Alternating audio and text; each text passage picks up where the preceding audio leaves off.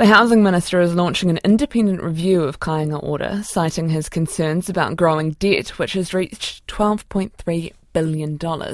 Chris Bishop says Kāinga Ora has high costs, is not efficient at building new social housing, and they have a very big backroom office. Former Prime Minister Sir Bill English will lead the review, which will report back in March next year.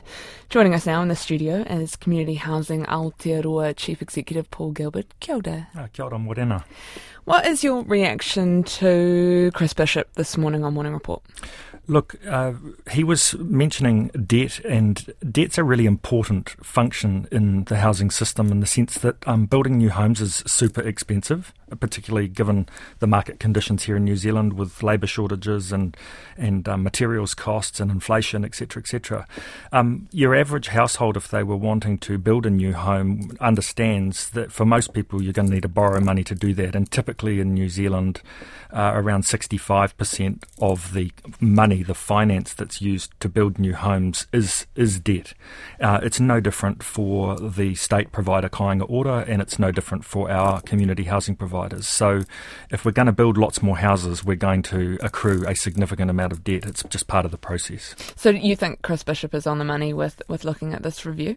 Oh, look, I have every faith in Sir Bill English to conduct a thorough review, and I think I'd be very happy to put my hand up and say that our members, the community housing sector, they're charitable entities. They're regulated by the DIA through Charity Services as well as the Community Housing Regulatory Authority. We also should be subject to the same level of scrutiny and accountability and transparency, because we too are accessing government funds. In this case, when we're talking about social housing, we're talking about the income-related rent subsidy, and we should all be held to account to deliver best value for money. Do you have concerns that with this there might come the reintroduction of selling state housing? Oh, look, that's an interesting question, and it's a topic of hot debate when elections come around. In some ways, I think it's an unhelpful area of focus, because some of the larger transfers historically have been from the state to my members, to the charitable community housing sector. So actually, whilst you could technically say that was the sale of a state house because the ownership has transitioned, those homes are still being used for the purpose for which they were built, housing vulnerable New Zealand across the country. So I think it's an unhelpful conversation, to be honest. I think we need to be building lots more houses. We need consistent policy settings to drive the continuous and predictable supply of more social housing, because we've got a 30-year deficit. So what do you think are the key problems with Kāinga Ora?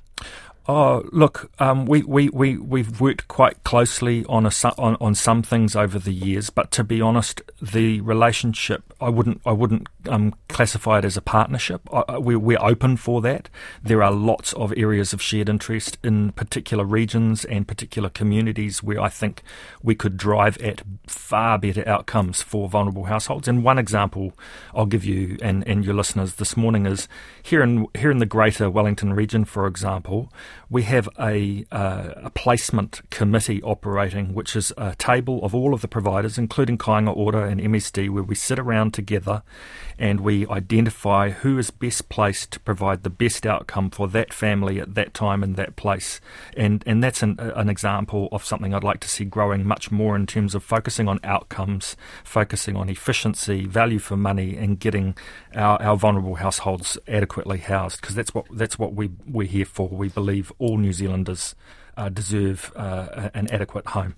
How would you describe the pressure on the public housing system with the reality for those 25,000 households that are on the waiting list?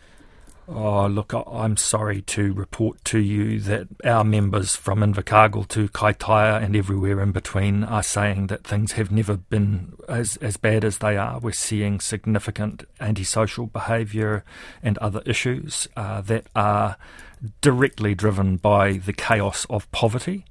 And there is a great divide in this country between those who own property and those who don't. And the more we can focus our long-term policy and policy settings and funding on reducing that gap by assisting households into better tenures, and what I mean by that is less of the temporary insecure, unstable and expensive tenures such as emergency housing and into more permanent tenure such as social housing, the better off we will all be, because we're all in this together, and I'm deeply concerned about the commoditisation and financialisation of the New Zealand housing system. We need to think of housing like infrastructure for our whānau and make sure that every New Zealander has an adequate home to live in. Tēnā koe. Thank you very much for coming into the studio and having a chat on Morning Report. That is Community Housing Aotearoa Chief Executive Paul Gilberd.